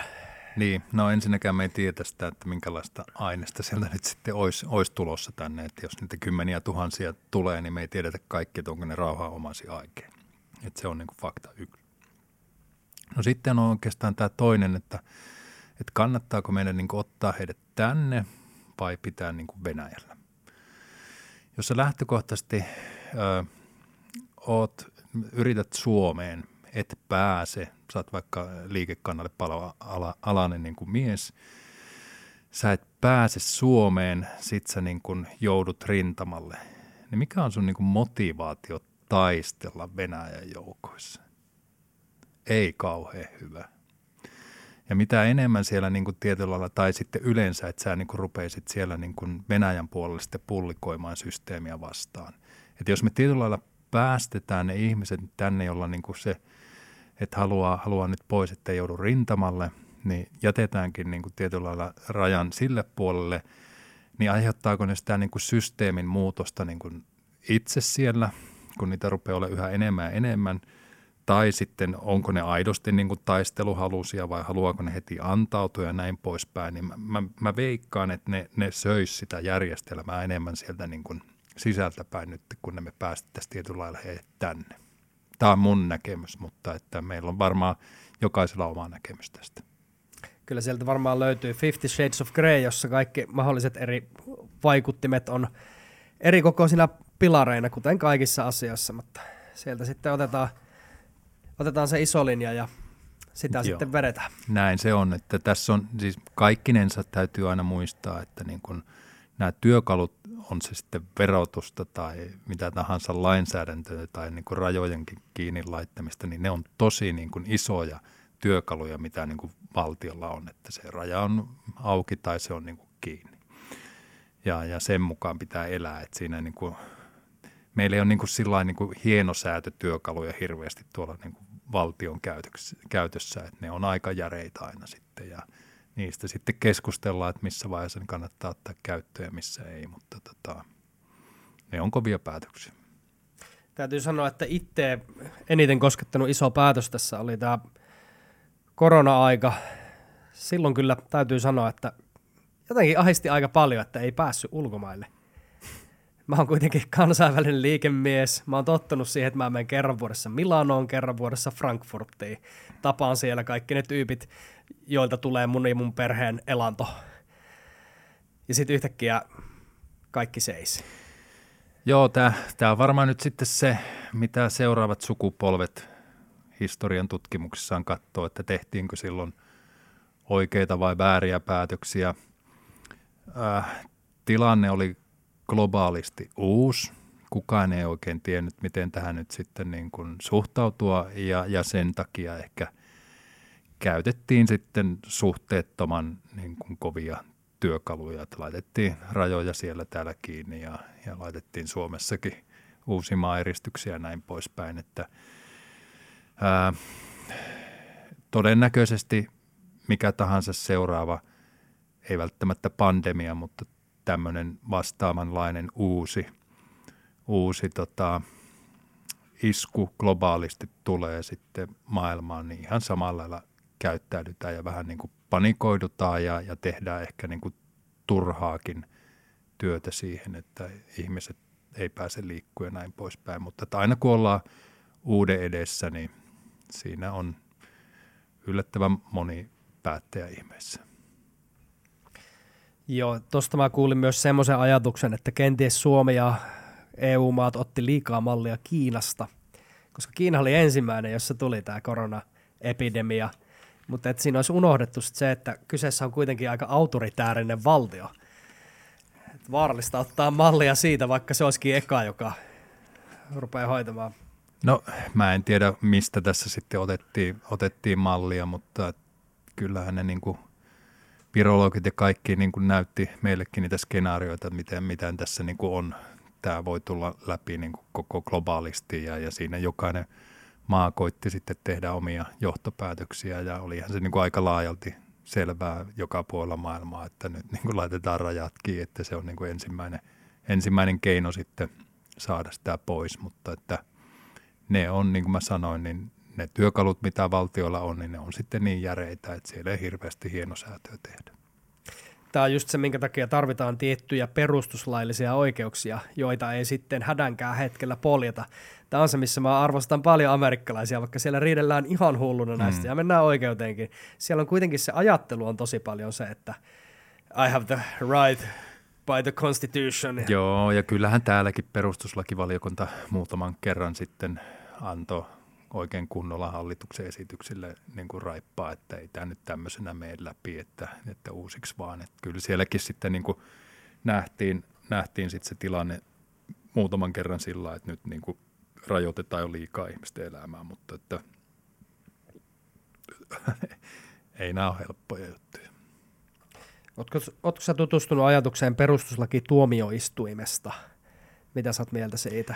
No en mä oikein. Siis mun mielestä tämä nykyinen käytäntö täällä, siis kaikkinensa mitä esimerkiksi Ben Zyskowicz sanoo mun mielestä hyvin niin kuin tuolla salissa ja julkisuudessa se, että meillä on niin kuin perustuslakiasiantuntijoita tosi vähän Suomessa ja ne yleensä tulkitsee perustuslakia todella tiukasti. Ja se niin kuin kaventaa osittain sitä perustuslakivaliokunnan liikkumatilaa. Et tiettyä niin kuin joustavuutta voisi olla tässä, mutta en mä lähtisi niin kuin hirveästi kritisoimaan nykyistä käytäntöä muuta kuin siinä, että me tarvittaisiin perustuslakiasiantuntijoita, jotka antaisi pikkusen joustovaraa omilla tulkinnoillaan sitten perustuslakivaliokunnalle tehdä päätöksiä.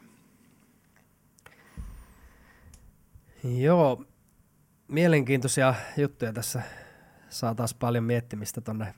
Usein itsellä pyörii ihan aamulla ja sitten varhain tai myöhään illalla pyörii nämä politiikat mielessä ja siellä Yle Areenat ja kaikki mahdolliset podcastissa hataan läpi ja tulee pohdittua päässä näitä juttuja. Varmaan voitaisiin pikkuhiljaa ruveta lopettelemaan ja kutsua sut uudestaan sitten, kun on seuraava aika sanoa valittuja sanoja.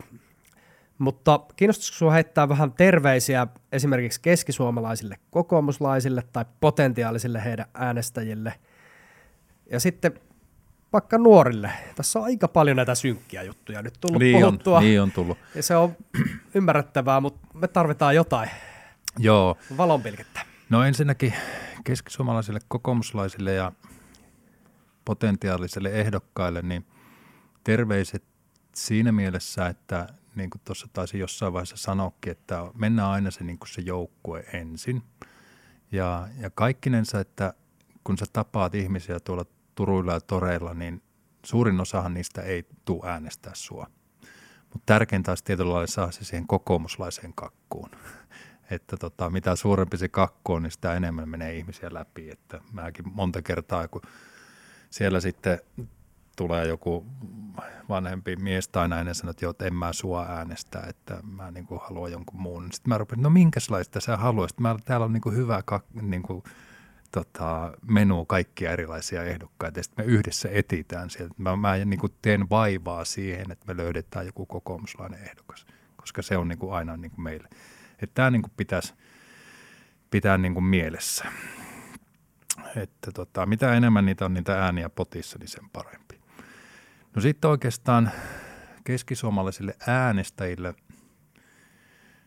Tuossa oikeastaan käytiinkin jo läpi sitä, että ihmiset on 2/3 suomalaisista on tosi huolissaan nyt velasta.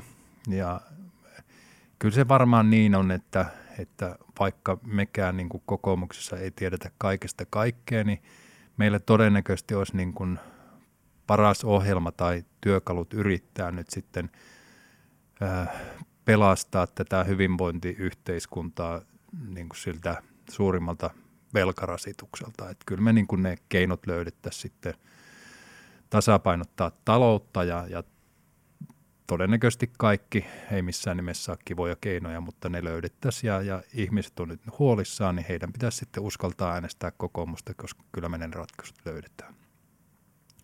No sitten oikeastaan nuorille se, mä kävinkin tuossa perjantai-iltana Nuorisovaltuustojen liiton puheessa, puhuttiin paljon teknologiasta ja sen kehityksestä. Ja siis tänään EU:hun syntyvä kansalainen elää suunnilleen 100-vuotiaaksi, opiskelee alaa, jota ei ole olemassa, teknologialla, jota ei ole olemassa. Niin sehän niin kuin keskimäärin kuulostaa aika niin kuin mahtavalta, että niin kuin teknologia kehittyy ja sitä kautta niin kuin tulee koko ajan uusia mahdollisuuksia. Mutta täytyy niin kuin muistaa se, että nyt alkaa sen tiettyjen alojen niin kuin pudotuspeli. Että meillähän tässä niin kuin menee niin kuin aloja alta nyt, kun teknologia kehittyy.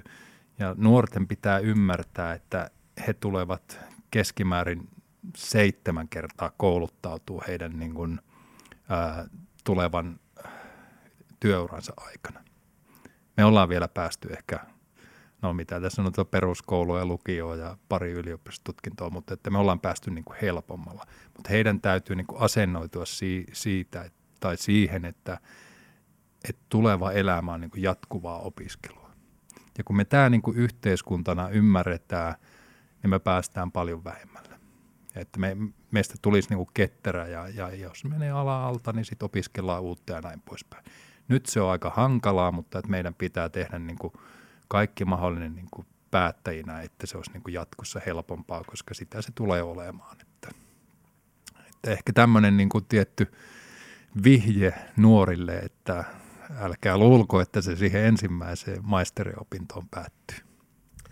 Joo, tutkinnot vanhenee ja nyt nuoria sukupolvia on kehuttu siitä, että siellä on toki osa porukasta voi olla, jonka on vaikeampi omaksua tiettyjä juttuja, mitkä on tullut selkärangasta varhaisemmilla sukupolvilla, mutta sitten on taas tietty joukko siellä nuoremmissa sukupolvissa, jotka hokasee nämä jutut, lainalaisuudet, joiden avulla täällä pärjää ja selviää yhteistyötä tehden ja nopeasti uutta oppien. Ja ne on taas sitten aivan huipputyöntekijöitä kuulemma. Eli kannustan hirveästi porukkaa tähän kategoriaan. Hypätkää sinne, olkaa oppivaisia. Muistakaa, että tutkinto saattaa 5 vuodessa tietyllä tavalla jo vanhentua nykyaikana. Pakko kompata sinkkua. Tässä oli mun terveiset nuorille. Mitäs otetaanko loppuhuipennusta sieltä vai heität säkin terkkuja? Mä ajattelin, että mä heitän noppaa, koska näin 2 viisaan miehen jälkeen on vaikea enää täydentää tähän mitään sellaista, mikä toisi uutta lisäarvoa, niin minä tyydyn nyt ehkä sattuman tuomaan lisäarvoon ja heitän täältä 19. Kysymys, miltä maailman tulisi näyttää 10 vuoden päästä? No niin. Kun katsoo viimeistä 200 vuotta, niin teknologiahan kehittynyt ihan sillain niin kuin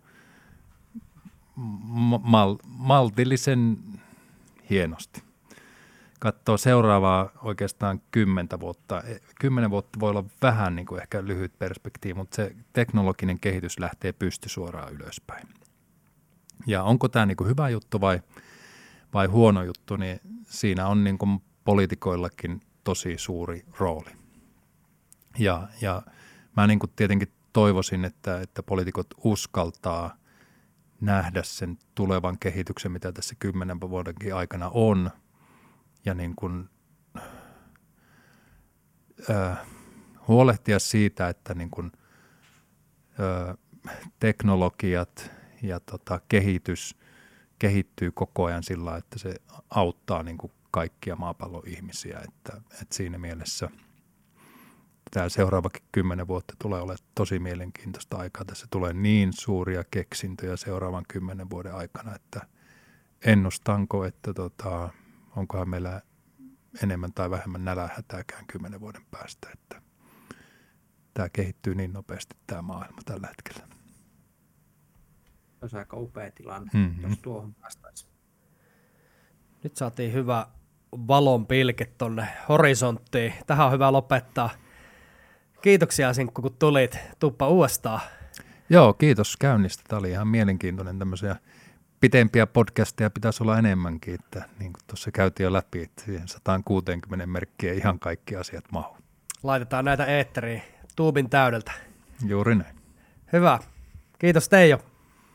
Kiitoksia minunkin puolesta. Ja tietysti toivehan on, että sä pystyt tiivistämään tämän meidän keskustelun 160. No pakkohan se on yrittää. Twiittiä menemään.